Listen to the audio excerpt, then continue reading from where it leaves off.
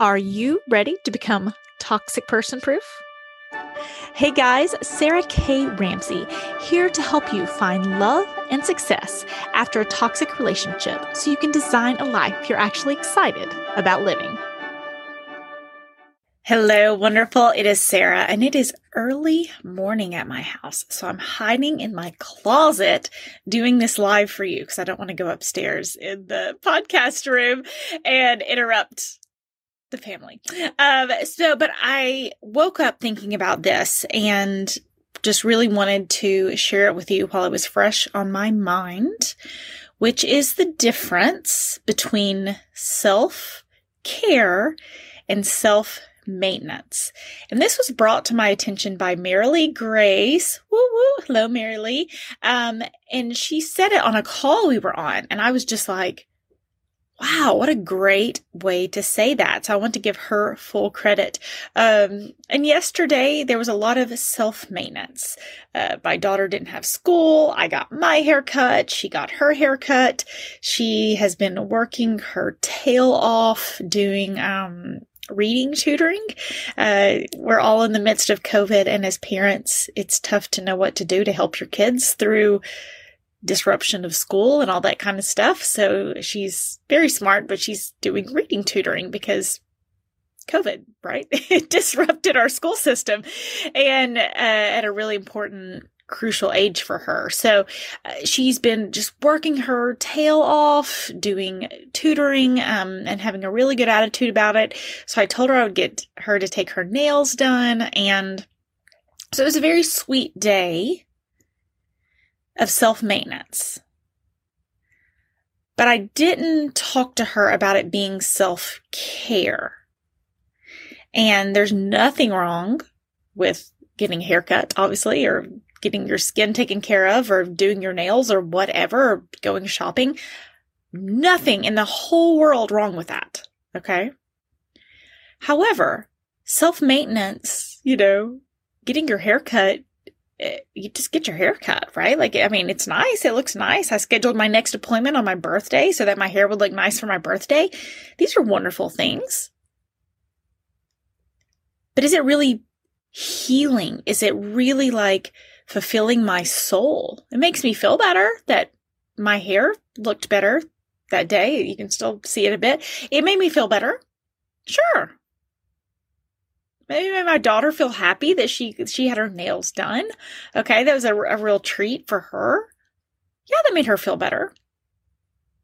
But sometimes self-care isn't as sexy. Self-care is going through the finances you don't want to. Self-care is going through the hurt that you were pretending isn't there. Self-care is really getting honest about what are the gaps in my life. And it's harder. It's not nearly as fun as a massage. And taking care of yourself and your maintenance and your appearance and looking like a human, okay, that's wonderful. But I loved the distinction of self-care versus self-maintenance because it's a wonderful thing to relax at the end of the day with a bubble bath. It's a wonderful thing. But it's not going to solve your problems for you. There are certain aspects of self-care, take some time for you. Okay? They can almost be self-indulgent. And sometimes we need to be self-indulgent. Again, this is a both and conversation. Self-maintenance and self-care. Taking a break from the hard stuff and taking a look at the hard stuff. Not always having to solve a problem and solving the problems that your life needs you to solve. Feeling beautiful and feeling confident, not because your nails are done or because you have a new pair of shoes, but because you are happy about who you are, because you're living in your self-integrity, because you are proud of the life you've created, because you are proud of the example you are setting for your kids, because you are proud of the decisions you've made. There's no way a bubble bath can do that for you. And honestly, affirmations can't do that for you. If you say have a sticker on your mirror that says I'm amazing and wonderful, but then the whole rest of the day you feel like a failure because you're not living up to your potential, you're not going after dreams, you're not whatever, the 30-second affirmation isn't going to build that confidence in you that you're looking for. The best confidence in the world does not come from a new outfit or your nails done. There's nothing wrong. I have recently had my nails done and got a new outfit. I am not saying that's bad. I'm saying my confidence doesn't come from my nail colors.